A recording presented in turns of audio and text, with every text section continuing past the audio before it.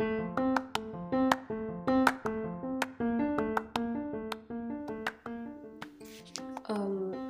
Hello again. Today I would like to talk about something called the anointing of God. So it's about how we should treat the anointing of God, or rather the anointed of God. So when we look, we read in the book of Second Samuel, chapter 1, we find that a story about how David was coming from the battle with the Amalekites, and then he was being told that by some messenger that the king Saul and Jonathan had been killed, and then how he reacted. Even if Saul had been a sort of a wicked person, or a wicked individual, a wicked figure in David's life, since he wanted to destroy him, like all along. Their life had been a battling life where David was always running from this same man, the king Saul. But he had respect in his heart. From the heart of hearts of David, you could tell that Saul was still someone big in his life. How he viewed him, how he perceived him, he never saw that he never had any evil plans or evil thoughts against him. Looking at the fact that even once, when he had been given a chance to kill him because he had caught him without knowing, he was sleeping, and he would have him killed, because that time he was unaware. He was unconscious of anything around him, and he didn't take that advantage to kill him while he was asleep. So it means it didn't matter how evil, how wicked King Saul had been to David. David always viewed him as someone big, and we see this in verses 16. There we see how David the king reacted to the messenger that had brought him the bad tidings that Saul and his son Jonathan had been killed. He reacted to him in a way that shows us how that no matter how wicked someone may be, as long as they have the anointing of God in their life, and you know that they had been anointed or are anointed for something, it doesn't matter how they may be or how they may live their lives. That doesn't concern me, but always respect them as the anointed of God. For we see that in Romans 11:29 that the giftings and the callings of God are without repentance. They cannot be revoked. It means God can never revoke what He has called you to be, even if you may be weird or act weird or funny in your life later on after He had called you to be a great man of God.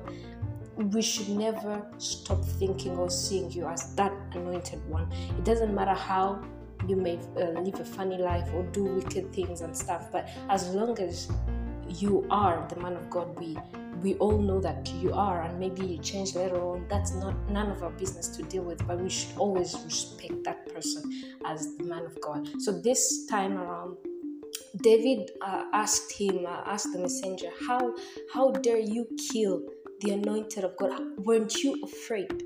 You see, we learned that in the story of David and Saul later on, that in the earlier verses of chapter 1 of Samuel, not chapter 1, the first book of Samuel, we learned that the Spirit of the Lord had left Saul after he had not done as according to what God had asked him to do after some battle and all.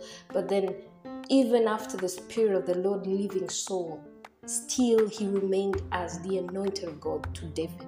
It means it doesn't matter how funny someone may act, if you know that they're the anointed of God, don't ever do or think or want to plot any evil things against them, because they're still the Lord's anointed. You just leave God to deal with them, pray for them, but never judge them, never do any evil against them, never plot any evil against them. Yeah.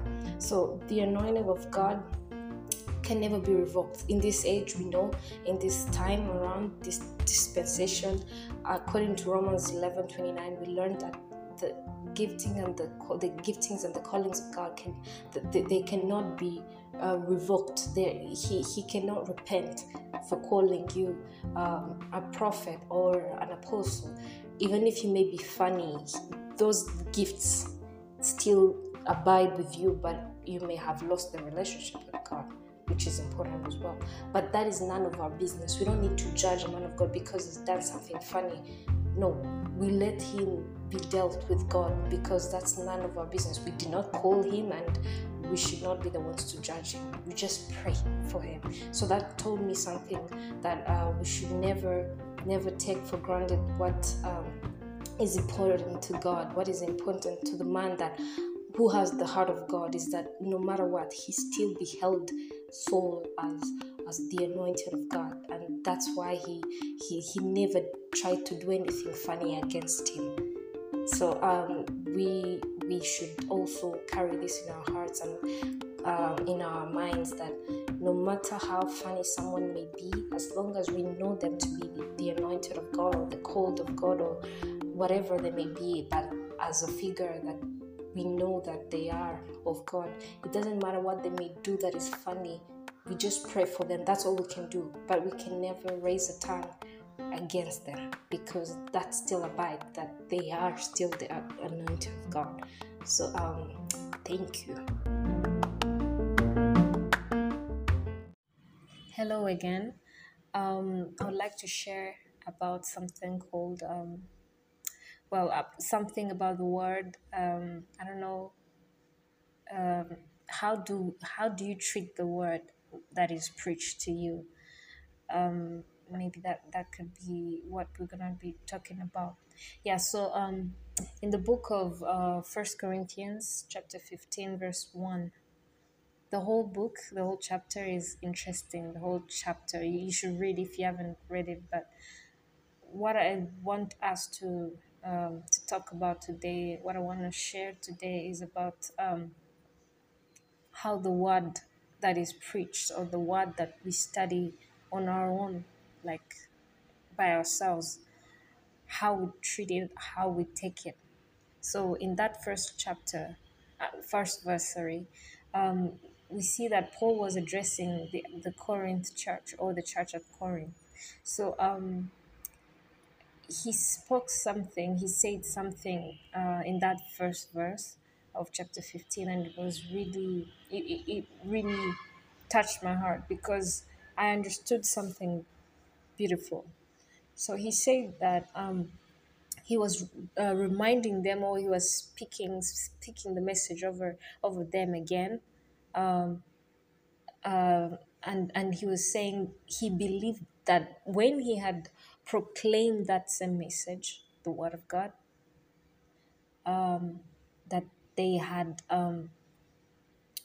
they lived their lives on it. They took it as their own, and then that's what that verse says, verse 1 of chapter 15, 1 Corinthians, in the Message version, that when they received it, when the message was proclaimed, what happened? They took it as their own. You understand? And then what happened afterwards? They took a stand on that word. It means when the word of God is preached, how do you treat it?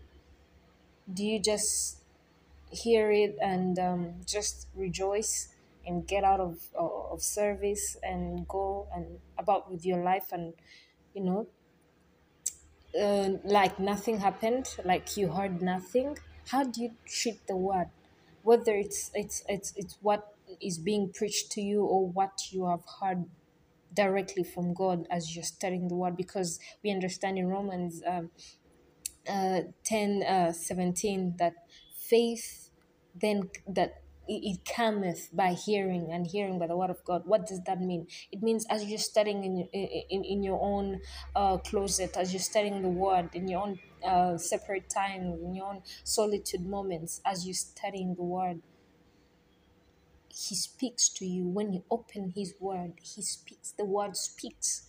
And that's why faith comes. It comes because you've heard, and you heard who? You heard the word speaking. So the word speaks. There's the voice of the word, and that is the Holy Spirit. That is why he comes to dwell in every man that receives the word, that receives Christ, because Christ is the word of God. We understand that in John 1:1. So as you're studying the word, as you are allowing God to speak to you, because when you open the word, he will speak. When you attend to the word, he will speak.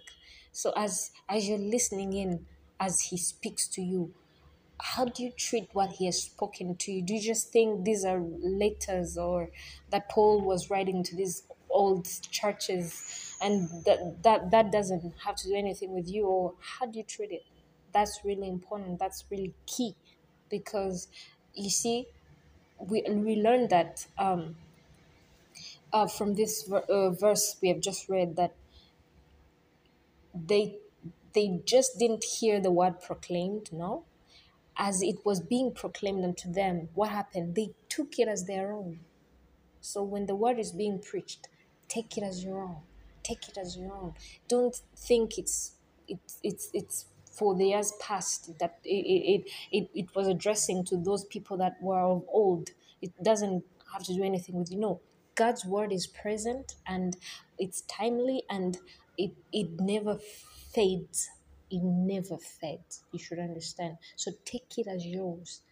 Take it as yours. Bet your life on it. If it says something, believe it and trust that it is a so. It doesn't matter whether you look like it's not true, or everyone else around you doesn't say the same. Listen, if you have chosen the way of believing God, of believing and receiving his son in your life as your Lord and Savior, it means you are gonna live like that forever, for good, because the Bible says in 2 Corinthians 5:7 that the just shall live by faith. We live by faith. So every other day you're believing. The day you stop believing, you die. So let that word you're studying, or the word you've heard being preached on a sermon, treat it as it deserves to be treated. It's the word of God. Treat it as your own. Take it personal. Don't just think it addressed to the people in the Bible they're talking about. No, take it as your own. If you want it to have effect on you or in your life, take it as your own. And then what next? You make it your stand. Stand on the word. Because you have taken it as your own, it means you have no other standing ground but the word. It means you trust your whole life on it. It means you bet your whole life on it. It means things may break around you, but as long as the word says otherwise, as long as the word promises you that he will never forsake you, you will know that he is with you, even in that moment where things have broken around you and everything, and people are leaving you and everything. You understand? Because the word has said so. You take your stand on it. You live on it. You rely on it, because you have taken it as your own. You've taken it personal. It ceased to just be a letter to the Corinth church, but it became a letter to you, right? To you personally. So that is what I felt like sharing as I was studying the word. That's what popped into my mind, and as I'm continuing to study it, and I hope you also keep studying it, because there's a lot that God has for us. So thank you.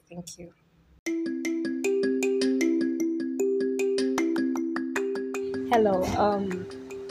Today I'd like to share something from the book of 2 Peter 1:4, and it reads, 2 Peter 1:4 reads, whereby are given unto us exceeding great and precious promises, that by these we might be partakers of the divine nature, having escaped the corruption that is in the world through lust. Oh, something big there. You see, he says, Peter was writing, and he said, whereby are given unto us exceeding great and precious promises. Why? Full colon means it explains why the previous words were said by Peter. Why were we given exceeding great and precious promises by God? Why? Full colon. Then on he says that by these great and precious promises ye might be partakers of the divine nature, having escaped the corruption that is in the world through lust. You see, we understand here that we were given the great and precious promises by God so that we might be partakers of the divine nature. You see, without these promises, these great and precious promises, we can't be able to partake, to walk as partakers, to become or to live as partakers of the divine nature. For instance, the Bible says that in Mark 16, 17 to 18, I guess, something like that, speaks of how we shall cast out demons, how we shall tread on serpents, how we shall, the believers, how they will cast out demons, lay hands on the sick and they shall be made well. All that is a promise made to the believers. What shall follow them, isn't it? That's a promise. What was it given? That we shall drink deadly things and we won't die, we won't be harmed.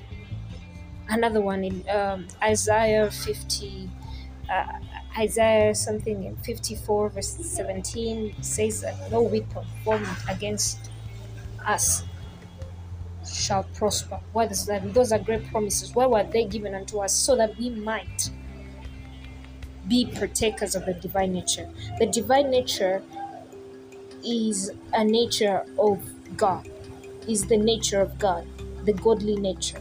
We cannot, as believers, as new creatures, we cannot walk this salvation life without having to carry and walking with this divine nature, or to live in the divine nature as people with the divine nature. We need a certain nature different from the people that are known, isn't it? For you to be called a new creature, it means you have something different. You're new. It means you're new. Something is different about you. What's that? That's the nature you've carried. The nature you've taken on is the nature of God. It's the divine nature. So we cannot, as people, as creatures, as new creatures, we cannot function as we ought without having these promises given unto us. That's why these promises were given unto us. Promises that by His stripes we were healed. No, that's not actually a promise. That's not a promise. That's something that is a statement, truth. But another example is that, for example, the one of we shall lay hands on the sick and they shall recover, and all that, we shall cast out demons and they shall live. That's a promise to the believers. And for example, the one that says that none shall be sick, none shall say that I am sick in Zion, isn't it? That's a promise. None shall lack their meat. You shouldn't be battling with wanting to lack of a mate, or praying to God about giving you a husband or spouse or a wife. That shouldn't be even an issue, right? Because it's a promise already. It's made to you and it's given to you. And now He says great and precious promises. See, they are great and precious promises that we were given. Why were we given? That's the main thing. Why were we given this? That we might be partakers of the divine nature. So those promises that God has made to us in His Word is just so that we can walk and function in the divine nature. Be partakers. It means to be one, to participate, to to be a part of something. We are part of the divine nature. It is in us. We function in it. Why? Because we are sons of God by reason of having received Christ. So having received Christ made us new creatures, partakers of the divine nature, but we cannot function in that divine nature without those promises given unto us, because we are living on earth where things are different. So we need those promises to enable us to walk in that divine nature. Understand? The godly nature says that they can't fall sick. We don't get sick. We can't get sick and die and stuff. That's not our portion. But how do we from whence do we understand or pick that from and walk in it? From His word, His promises in His word, isn't it? His promises are His word to us. So today I just felt like we needed to understand the importance of why those great and precious promises were given us, as Peter was saying, that we might become partakers.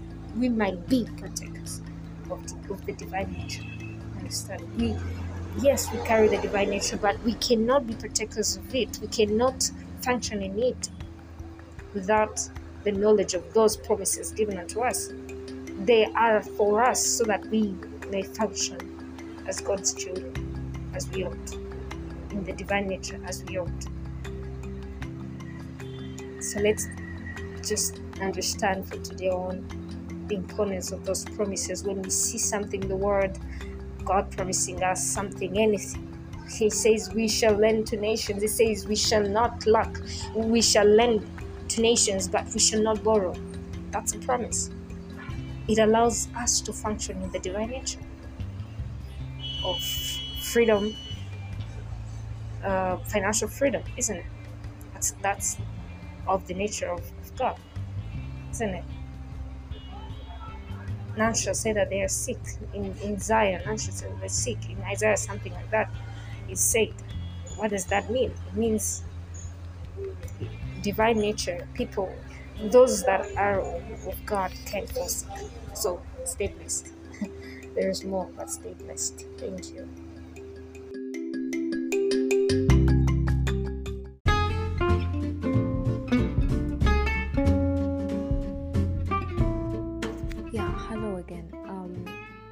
To share something about the resurrection. So I would like us to understand something. What does resurrection mean? The importance of resurrection. Of understanding resurrection. What did it do, or what does it mean to a believer? Here in the book of 1 Corinthians chapter 15, Paul was saying something big. He said, verses 17 of chapter 15, he said, "And if Christ has not been raised, your faith is mere delusion." If Christ has not been resurrected, your faith is mere delusion. Another word for delusion, futile, fruitless. Why? Because you're still in your sins, under the control and penalty of sin. Why is your faith delusion, a mere delusion, if Christ has not been raised or resurrected? Because you're still living in sin. So meaning, Christ died, number one, for what? He died so that He could take the place and pay the price that we owed. We were living under the bondage or the law, or we were not free men. We were under sin, the sin that came in by Adam. We became sinners because of one man, isn't it? That's what Romans 5 says. But then He died so that He could take upon, because the Bible says, "Cursed is every man that hangeth on a tree." He took the curse, because the wages of sin is death. We were meant to die. We were meant to. We were heading for that. But then when he died because he so loved, for God so loved the world. So because God so loved the world, he saw that the best thing to do to show his love to us is to take up our place. Instead of us dying, he died so that he can pay in our place for the price to sin, the debt of sin, what we owed, sin, so that we have no more transactions with sin. But then what happened when he rose again? If he would have stayed in the grave, what if he had stayed in the grave? We would still be remembering, yes, he died, he was a good man, he died for, but there is nothing that resurrection is the evidence of the victory that we carry,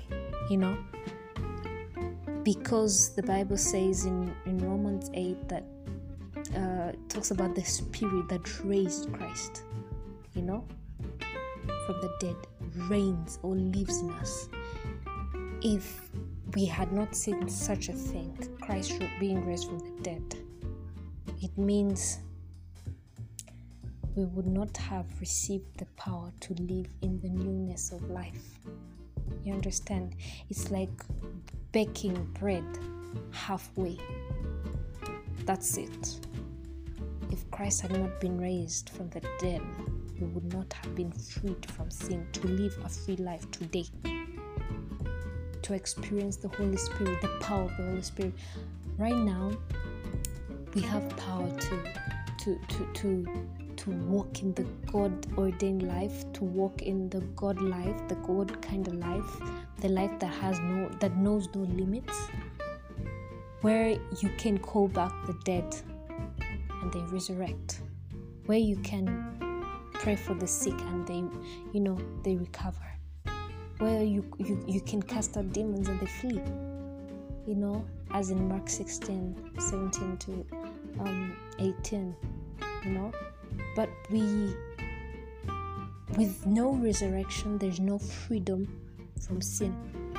It means if Christ had not resurrected, we would still be, yes, he would have died, yes, but it's not like the debt was paid when he died, but for us to live, to freely live in that life of freedom from sin, it would not be so. You understand? That's why Paul says in verse 17 that we would still be living in sin. Why? He says your faith is mere delusion. If Christ was not raised, your faith would be a mere delusion. It would be fake. It would be like meaning nothing, amounting to nothing. Understand? Because everything, the life of a believer revolves and rotates around the resurrection life of Christ. That is where power is. The same power we saw that raised Christ from the dead. It means it is the power in us to live in the newness of life. It is the power in us to cause us to see, to speak, to think, to do the miraculous, to live the God kind of life. That is the power in us. That is the ability in us that does the impossible. With no resurrection, it means there's no power and freedom from sin. It means you're still bound. Someone paid, but you have no power to walk in the freedom. You see? If there's no resurrection, it means you're still living in sin, because yes, they died for you, but there's no helper, there's no power, there's no ability available to you to walk in the same. You understand? So Christ's resurrection meant that the opposite of this scripture, verse 17, it means because you raised, it means now our faith is real, is true. And it also means that we are no more living in our sins. Hallelujah. Glory to God. It means we are free from sin and we are not living in our sins anymore. That's why the Bible says in 1 John 3:9 that if whatsoever is born of God cannot habitually sin. It means it's no longer something that overtakes us. No, we are above it. We're above it. So glory to God. Thank God for the resurrection of Christ. Thank God that we are no more bound by sin. We're no more under sin. We are now free from sin. We no longer live under sin, but we are free. So thank you, Lord. Yeah, bless God.